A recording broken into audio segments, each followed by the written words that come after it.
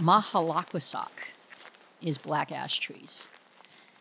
And my story with black ash starts from my teen years when I went and visited my great aunt. Her name is Nettie Royce, Nettie DeForge. And I walked into her house and there were baskets all over the place, small baskets, handkerchief baskets, sewing baskets. And I asked her about those. And she shared that they were baskets that her mother, Elvina Bombswin, had made. And that was the first time that I learned a little more about my Abenaki history. And it wasn't just oh, you have some relatives who were Native.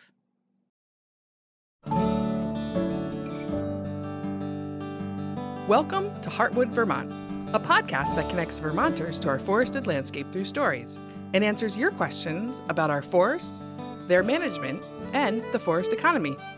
We're your hosts, Lisa Sawsville with Vermont Coverts Woodlands for Wildlife, and Kate Poore with UVM Extension. All three of our ash trees are under threat from a tiny invasive insect called emerald ash borer. The black ash are the most vulnerable of all. This loss of our ash trees is going to be felt by our forests, but also by people and communities who formed a deep connection with these trees. Today, we're going to hear from a variety of voices, including Carrie Wood, an Abenaki basket maker who you just heard from. And we also are going to hear from an ecologist, a research forester, a county forester, and a landowner. And they are all diving into why black ash trees matter. To help us understand the concern of emerald ash borer and black ash trees in Vermont, we're joined by my Extension colleague, Ginger Nickerson. Welcome, Ginger. Thanks for having me on the show. Ginger, tell us a little bit about what you do. I am the Forest Pest Education Coordinator for Vermont's Urban and Community Forestry Program. Basically, I provide education to individuals, municipalities, and community groups about the invasive pests that threaten our forests. As you mentioned, Lisa, we have 3 species of ash in Vermont: white, green, and black. And all 3 are threatened by this invasive beetle called the emerald ash borer, or EAB for short. EAB is originally from Asia. It arrived in Michigan in 2002 and has been slowly moving east. Sadly, EAB was discovered in Vermont in 2018. Knowing this, many people are trying to figure out how to prepare for losing most of our ash trees. Of the 3 species, black ash has no resistance to this beetle. And this is heartbreaking for people across the Northeast, especially indigenous peoples who've used black ash for centuries to make baskets and other items. Black ash is also ecologically significant because it plays an important role along our rivers and in our wetlands, buffering floods and maintaining water tables and providing habitat for wildlife. Each of us has a connection to the trees in our woods for a variety of reasons. And that's true for black ash as well. Lisa, tell me a little bit about your connection to black ash. To be honest, Kate, I never thought much about black ash until the threat of EAB came along. Then I learned how all the ash species, but especially black ash, are susceptible, and that we may lose yet another species, like the chestnut and the elm. It's just sad and concerning. So Ginger, you recently talked to Carrie Wood. Tell us more. Yeah, so Carrie is a member of the Nulhegan Band of the Abenaki people and a black ash basket maker. Black ash, which is also called brown ash in some parts of the country, is an important tree to indigenous woodland people from Maine to Minnesota. Ash trees are so important, they're actually part of the Wabanaki people's creation story. I asked Carrie to share that story with me. Uliuni, Inda Louisi, Kali Abazi, Elno Biodwa, Ala Carrie Wood, Iglis Moniwi. Indain, Colchester, Vermont, Pasoziwi, Pita Bagok. Thank you. Good morning, Uli Sponswiwi. I am Kali Abazi in the Abenaki language, or Carrie Wood in the English language, and I live in Colchester, Vermont, near Lake Champlain. Talbodok is named God or the creator or the one who makes something out of nothing. And Talbodok created all of our relations and all of the world around us. The what we call creepy crawlers and four-leggeds and the trees and the plants and the sea creatures and everything around us. But something was missing. Sult Halberdock looked around and said, the stones, they were some of the first creations, and they have wisdom and power, and so we'll make beings out of stone. And so the stone people were made. But the stone people were really big and walked all over, and they weren't very careful. They were very clumsy. They walked all over everything, and Halberdock was like, oh, no, this is not good. They're destroying my creation. They're doing everything for themselves. They're abusing my creation, and they're destroying all of the other life by just walking all over everything and destroying it. So he broke up all the stone people, which is why there's so many stones across the Green Mountains of Vermont, everywhere in the woods, the stone people. And he said, let's try again. And he looked around at the creation, and he noticed the ash trees. And the ash trees went with his creation. They swayed in the wind. And the ash trees, with their green, and they gave oxygen for the rest of the living beings, and they worked with creation, with his creation. And they were supple, and they moved easily. And Sult Halberdock had Gluskabe draw an arrow and shoot it into the heart of the ash tree, and out of the ash tree came the people. And the people worked with all their relations. And the animals were willing to give up their lives to help sustain the people. But the people were also willing to nurture and only take what they need. The stories matter so much to the Abenaki people because that's where the lessons of life are learned. The creation story helps you step back and say, well, what is my relationship with the rest of the world? Am I just looking out for myself as the stone people did? Or am I willing to look at my place within the circle as the tree people do? We'll hear more from Carrie later in the show about the use of black ash in basket making and its cultural importance. But let's take a look first at where you can find black ash. So what I know about black ash is that they have some really cool adaptations that influence where they live and grow. They tend to grow in places where their roots can be wet. Sometimes we say that black ash are one of those species that is okay getting its feet wet. You might find them in ditches along the side of the road, or more often living in riparian areas, swamps, or wet seeps in the woods. We took a little field trip to Rich and Ann Chalmers, Covert's cooperators and property owners in Williamstown, to learn more about where we might find black ash. Alaire Diamond, an ecologist with the Vermont Land Trust, joined us as well. Yeah, you've got groundwater. So we're at a seep at the edge of this wetland, and Ann and I were just talking about the wildlife value of these kind of wetlands, and how when you have a groundwater seep, there's groundwater that's coming up. It's all throughout the year, and it's the temperature of the ground beneath the frost line, and so there's just a much longer period of the year when there's green plants, and so animals like bears will often be here first thing in the spring, last thing in the fall, because there's living tender green plants that they can eat. So this wetland area is about 3 acres when you include the 100-foot buffer around it, and we have woods going up on both sides, and the wetland itself is kind of north-south oriented with a little dogleg on the north end. And we're just at the beginning, looking in. Yeah, and some of the plants that we're seeing, there's yellow birch, there's swamp saxifrage down here growing beneath our feet. There's foam flower, which is a really common plant of wetlands, but I always see it with black ash. Like it's almost always growing right near black ash. Loves groundwater seepage. There's red spruce in here, balsam fir, obviously black ash, red maple probably. And the trees are growing on little humps. Little hummocks. Yeah, little Yeah, hummocks. it's usually in kind of a wet place. I wouldn't be finding it on top of a rocky cliff or something like that. Often, it's growing in a wetland. It's often has a mossy base. A lot of trees in wetlands have that, but you see over here there's like mosses and sort of wetland plants growing right up the base of the tree. And it sometimes has some really interesting lichens growing on it. There's one called Loberia that I know we found out here. I have a picture of it, of a tree that we found. So black ash thrive in really wet places. Director of the UVM Forestry Program, Tony D'Amato, and Franklin and Grand Isle County Forester, Nancy Patch, gave us some additional insights into how they've adapted to grow in these wet environments.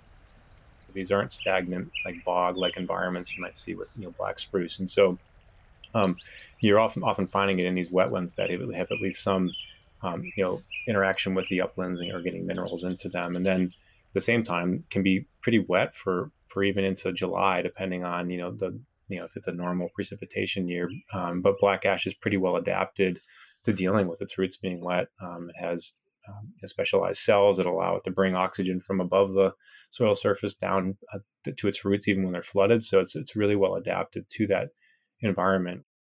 It's a very slow growing tree to start with because of the site conditions that it's in. And it also has quite an even growth pattern typically. And the one quality that is really is, that sponginess doesn't occur as I described on just the bark. There's sponginess actually that goes throughout the tree. So Ginger, help me understand. Is it that sponginess that Nancy describes that makes black ash so good for basket making? It is. Black ash is what foresters call ring porous. The growth that happens in spring has really big pores, while the summer growth is denser. So when you pound on a black ash log, the spongy spring growth rings separate really easily from the denser summer growth rings, and you get these nice splints that can be peeled apart and used for weaving. Carrie does a great job explaining this process. But listeners, you can hear the sound of people in the background pounding on an ash log. Inside of that growth ring is amazingly smooth. It's satin silk smooth. It's just phenomenal. But what's also unique about it, it's almost like ribbon. It's very, very pliable. In some basket makers, you need to really soak the material you're making the basket to be able to have it be pliable. With black ash, we just moisten it and we weave with it, and it's literally like paper ribbon. So it's very, very unique. There is nothing like black ash to make a basket out of. It's so unique. And the thicker black ash, the ones that they wouldn't necessarily process down to the ribbon, are incredibly durable and strong and yet still pliable. So making like a pack basket or a harvest basket or laundry baskets or feather baskets. Utilitarian ones would last literally for generations. And then if you want to make more fancy baskets, the smaller ones that maybe are used for like sewing baskets or handkerchief baskets was a really big thing back, when we all used handkerchiefs more. It's the smaller, more pliable splints. So like anything else, it depends on what job you're trying to do. In 2013, I had the opportunity to actually learn how to make those baskets. And I did an apprenticeship program that was sponsored by the Vermont Folklife Center with Jeannie Brink, who had become a master basket maker. And Jeannie's also my cousin. She's my father's generation. She's Nettie's daughter. And so it came full circle where I started learning how to make these baskets that I had seen when I was 16 or 17 years old. And in making the baskets, I started because it was just an interesting part of my family history. But it became much more than that, because Jeannie started also sharing stories of the Obomsawin family who lived in Thompson's Point in Charlotte, Vermont. And Simeon Obomsawin was Elvine's father, and he was hired on as a caretaker, and they were given a cabin to live in year-round so that they would keep the grounds of Thompson's Point, where all of the nice camps are, keep them up through the winter months and help with security and things like that. But that's where they grew up. And they made these baskets to sell, to supplement, and to be able to afford to live there. They became a sustenance for them. And so I started hearing stories of my family that I had never known before, and they started resonating with me. And I started feeling a connection when I was weaving with something that I didn't understand, but that was very powerful. And so that really intrigued me to learn more about the language and more about the culture. And so black ash is the materials that we make these baskets out of, black ash and sweetgrass. And as I learned more, I discovered it's related to the creation story for the Abenaki people. And how cool is that? And I started learning more about Abenaki culture. And I started learning the language. And as I've learned the language, how I think and how I see the world has completely transformed.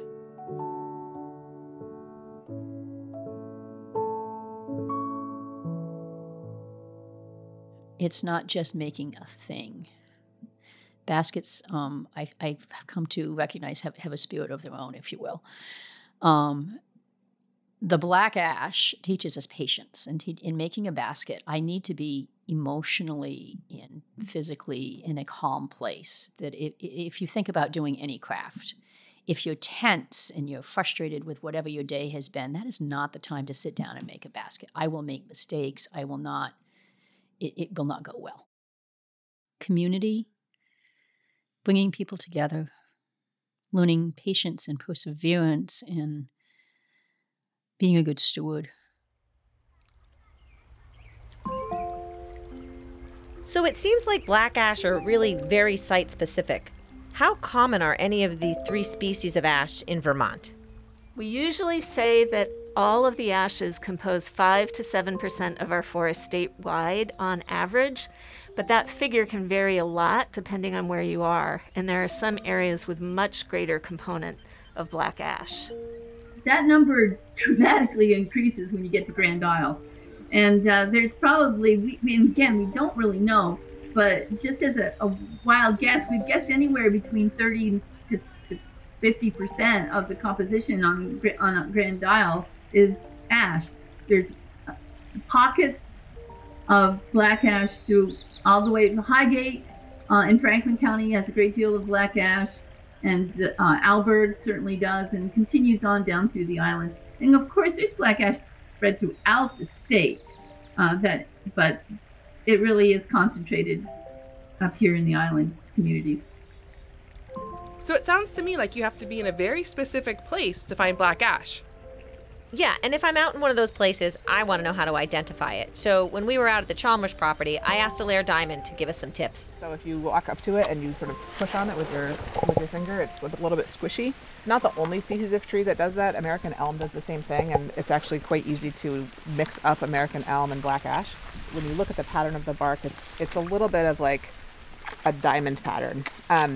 Other species of ash, green ash, white ash, have a really, really strong diamond pattern bark. Black ash is a little bit less so because that quirkiness, there's bits that like flake and pop off of the bark. It has a pretty distinctive like light kind of warm color. And then really distinctive for all ash species is that they're opposite branched. So the leaves come out right across the twig from each other. So it's as opposed to sort of alternating up the twig. So if you look up into the canopy, and black ash typically does not have branches low down. They're mostly concentrated high up, and that's just a typical thing for this species. The small branches are opposite each other, coming off of a bigger branch. In the summer, all ashes are compound-leaved trees. So the leaf for black ash is probably 8 inches to a foot long, and it has leaflets coming off of it, and those leaflets are also sort of opposite each, like the little leaflets are opposite each other on the sort of big stem of the leaf. And with black ash, again, this is something that if you're comparing it with other species of ash, the leaflets are they don't have a little mini stem or petiole of their own. They're just kind of stuck right up against the main stem of the leaf. It's not a very big tree. I think the biggest ever black ash tree that was recorded by the U.S. Forest Service was maybe 28 inches in diameter, which is, it's a good size, but it's nothing like the biggest sugar maple tree or white pine or anything like that. This tree we're looking at right here is probably 7 inches in diameter, something like that, which is a decent sized tree. It's not a tiny tree. This tree might be pretty old. Given that black ash grow in really wet areas, is anyone talking about the hydrological importance of these trees? And what the potential loss of black ash means for riparian areas and flooding? Yes, that is a real concern among ecologists. Black ash play a really important role in maintaining the water level in forested wetlands and in areas along rivers. So as trees, black ash take up a lot of water and evaporate it through their leaves in a process called transpiration. And the concern is that when the ash trees in wetlands die, grasses and shrubs will take over the area. And those are plants that can't take up and evaporate the same amount of water as trees. Here's Tony and Allaire talking more about that. They provide a pretty important role in terms of flood attenuation, and they really play a key role in using water and kind of keeping those water tables fairly stable and low. And so the concern is when ash dies and it's not replaced by other tree species, that those water tables will then rise and kind of swamp out those spots. Once that water table goes up and you kind of have this prolonged flooding, most tree species can't deal with that, and so you might lose the site to like more of a marsh-like condition. The mortality of ash will actually cause these areas to kind of regress into a non-forested state. And so because ash can live in these areas, it really keeps those in a pretty key balance where it's using that water, keeping that water table stable, and allowing other species to at least persist in those systems.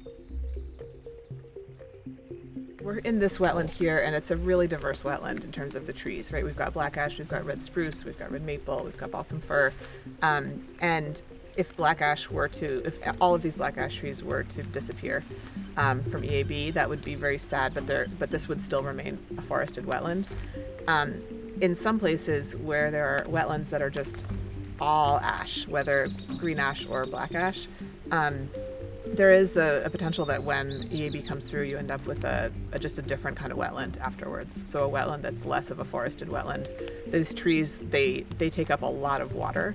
And so we are able to walk through this wetland, and it's kind of squishy, but we're able to walk through it without getting water over our boots. But if all of the trees that are in here were to be gone, then it might transition to something more like a cattail swamp or maybe a shrub wetland, and open a place for like non-native shrubs to come in as well. There's often things like reed canary grass and other invasives in the understory. So once you lose canopy cover, it's really hard to get trees back in those spots. And so losing whether it's green ash or black ash from riparian areas, a lot of those are already highly impacted with invasives and other things. And so it's kind of this double whammy where you're losing the canopy cover, and then it's also allowing some of these invasives to explode. So that's really interesting. Black ash are important hydrologically, but they're also important ecologically. What are some of those benefits?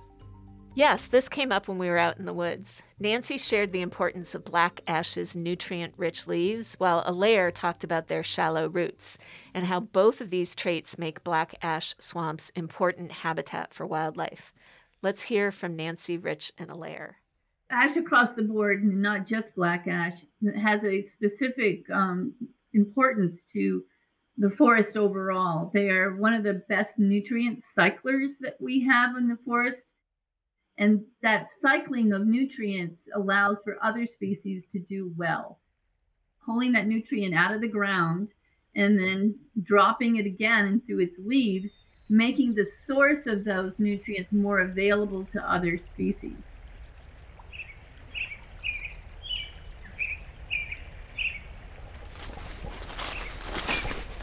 So when you come out here in the spring, is it just like a chorus of peepers? It is, a chorus of peepers and wood frogs in particular in the beginning they're very loud. And we come out on the first rainy night.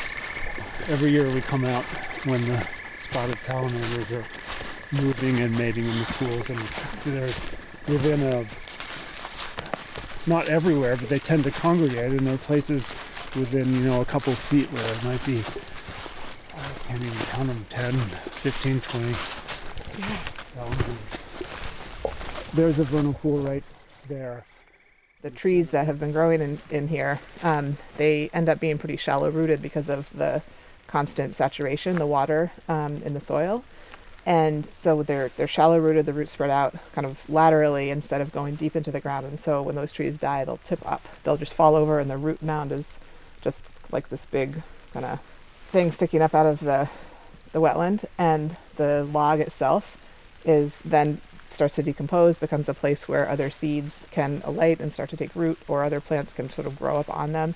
And then those tip-up mounds are places where you have a little pool of water on the underside of it where the tree roots were. And there's just like interesting small, insects, salamanders, other wildlife that can be in there. There's even some kinds of tip-ups where birds will make their nests in the fine roots that are in the tip-up.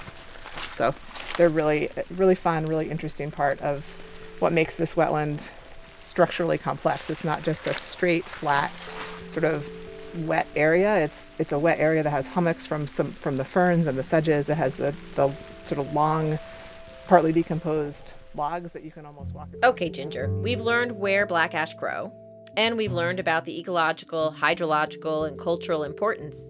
Tell us more about EAB. How do we know if a tree is infested with emerald ash borer? Well, there are a bunch of telltale signs you can look for. Are the branches in the canopy dying? Is the tree sending out new side branches off of the trunk? These are both signs of stress. And ash can get stressed and show those signs for lots of different reasons. So the best way to tell if a tree is infested with emerald ash borer is to look for blonde patches on the bark with woodpecker holes. The woodpeckers like to eat the larvae, so they're much better at knowing when a tree is infested than people are.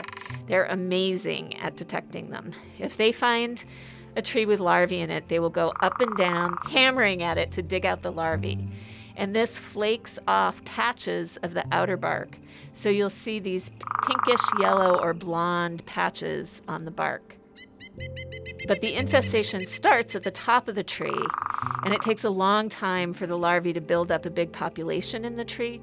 A tree might be infested for 3 to 5 years before you see the woodpecker activity or before the tree dies. What will it mean to lose this species as a component of our forest? I've been thinking a lot about that. And as an ecologist, I feel like everything is connected to everything else in the forest or any other natural community. So for me, losing black ash is like losing a community member. The forest community will change when it's gone, and the Abenaki community will lose something that's important to them in so many ways. Here are Carrie and Nancy talking about what the loss will mean to them. To think that my grandchildren and my grandchildren's grandchildren may never be able to handle and hold and make a black ash basket, and to have that connection to their ancestors makes me really, really sad. Breaks my heart, honestly. I sometimes look at, there's just one tree I go and see occasionally, and I'm like, it's just a little tree, it's just a sapling. I'm like, oh, maybe you can make it. You can get through this. When that tree is gone, what is going to take its place? How are those other trees actually going to function and thrive when they're missing that necessary tree that is providing all kinds of resources? We know that through the leaf litter is a big possibility, but what are they also doing through the mycorrhizae network? What are they providing to their neighboring trees through those connections that we know so little about? The loss is dramatic. And just the beauty of these trees and where they are and what they provide. I just can't speak to the loss. It's more than my words can say. We don't really know what we're losing, and we may never know. Ginger, the thought of losing another species on the landscape, I mean, that's really grim. Is there any hope? So the first bit of hope is that white ash and, to a much lesser extent, green ash seem to have some resistance to emerald ash borer. It's just a small percentage of the trees, but we're looking for them. And the Vermont Land Trust is doing research plots all over the state to see if they can find white ash, which might be resistant to the beetle. I've heard that there's some research into biocontrols. What's going on that front? Biocontrols, or biological controls, are when another organism is used to predate or control an invasive species. In this case, the Department of Forest, Parks, and Recreation is releasing parasitic wasps that feed on the eggs and larvae of the emerald ash borer. We're hoping that after the EAB population peaks, The wasps will keep EAB at low levels, giving ash trees a chance to persist in the landscape. Some of the biocontrols do seem to be, pretty effective at keeping the larvae at low densities, but on small trees. So, if you're thinking about like the appetite of a parasitoid, so these are insects that are going to feed on the larvae of emerald ash borer. The reason why I argue that you should be regenerating new ash out there, because who knows, when those biocontrols might come into play and be effective. They are able to keep the larvae densities low enough that the trees aren't, succumbing to EAB.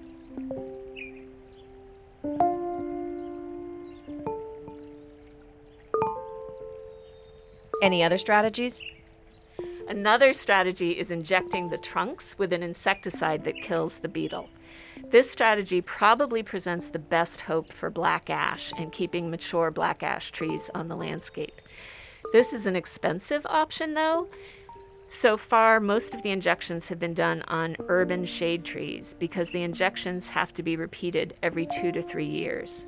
We'll have more information on insecticide treatments in the show notes. Let's listen to some other perspectives about what landowners should be thinking about and doing to manage with EAB in mind. I think I get a dime for every time I give Mike Snyder credit for his amazing quote, "Don't be rash about your ash." And we've always felt that a bit from the forest management perspective.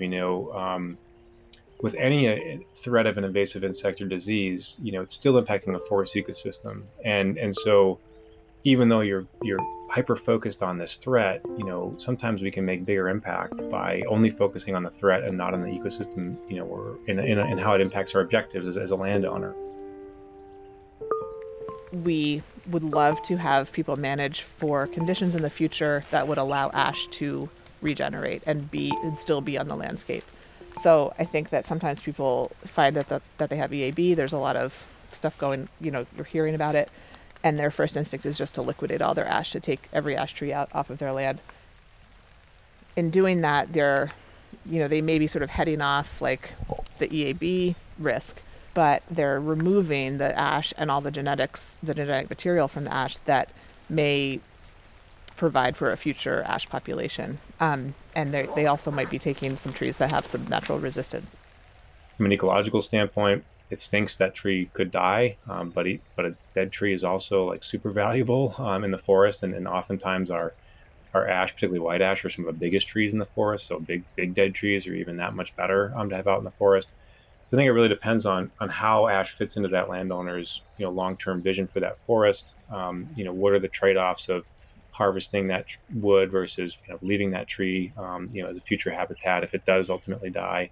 If we're going to actually protect some trees with insecticides, do we think a bit about are there individual trees that make more sense to invest in protecting them, and keeping them out there, even though it might be a cost. Are there cultural or ecological or other amenity values that make it worthwhile? We also highly recommend that ash is kept in the forest at some level through every size class. So there used to be this hope for slowing down the insect, and that just go in and cut all your big trees and leave the little trees. Well, that's just absolutely the worst way to look at forest management. And we are really working hard to take those thoughts out of the picture. That's just simple high grading. It's not good for the forest. We should be managing the forest, not the insect. If you're a landowner and you have a bunch of white ash on your forest that you've always viewed as a big part of your economic portfolio on that site, and there's an opportunity to do a harvest and do it in a way that thinks about the future options in that forest, not just cutting ash out, because that's really not sustainable. Some people have been willing to say, okay, I'm going to take a loss on any kind of economic opportunity for that small amount of ash I have on my landscape. And I'm just going to leave all of my ash in the hopes that there are some resistant trees within that composition of their forest. If the tree is cut, we won't know if it's resistant. Keep it on the landscape to the highest degree that you can throughout all of the age classes. And then there are folks out there that are doing amazing work with injecting the insecticide, which we know works, therefore keeping that seed source there as well. If we can find just pockets of these opportunities to keep black ash alive while we're waiting for nature and science to catch up. We at the Land Trust, we have a staff of foresters who work with our conserved landowners, and we recommend that they don't necessarily make changes in their forest management plan if they find emerald ash borer, that they continue to manage the same way that they otherwise would. So that's what we do in our management plan, making sure that there's long-term possibility for the species, and not cutting too much and not just removing ash because we can. But if a tree, one pathway is kind of you're a pessimist, and you really can't do anything about it, and really almost take a defeated attitude. The equally dangerous as an optimist, you kind of ignore it or don't think it's a big deal, and don't change. And so I say, but the real path to take is to be a silviculturist, which is to integrate information, both ecological, social, cultural, economic, and to adapt.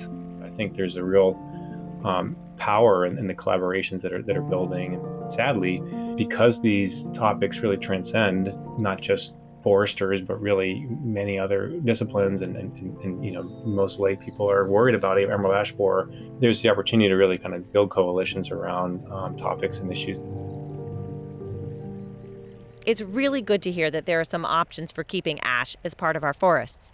What about preserving black ash as a resource for indigenous people or other basket makers?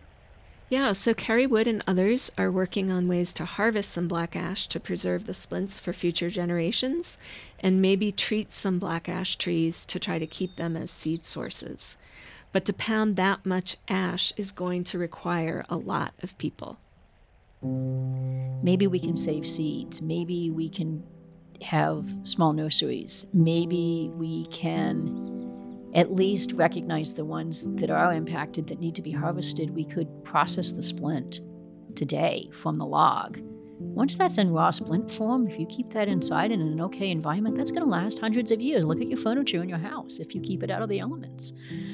So maybe we can process enough that my grandchildren's great-grandchildren can have some splint available until the trees can come back. And we can save enough trees and inject them with the safe, give them a vaccination. So a few trees don't succumb to the beetle. And then, as time goes on, saplings will grow. But in the meantime, we're hoping to have some educational workshops and ash pounding events. One at the Ethan Allen Homestead in the Burlington area. We're hoping to do one up in the Nulhegan Basin, up in the Northeast Kingdom. We're hoping to do a couple down in southern Vermont. Maybe we can work with some of the tech schools. We're beginning some conversations. This is going to take the entire community of Vermont to have any level of impact in preservation for future generations. And it really matters. And what an opportunity to bring different state agencies together and different members of the community together in a common goal.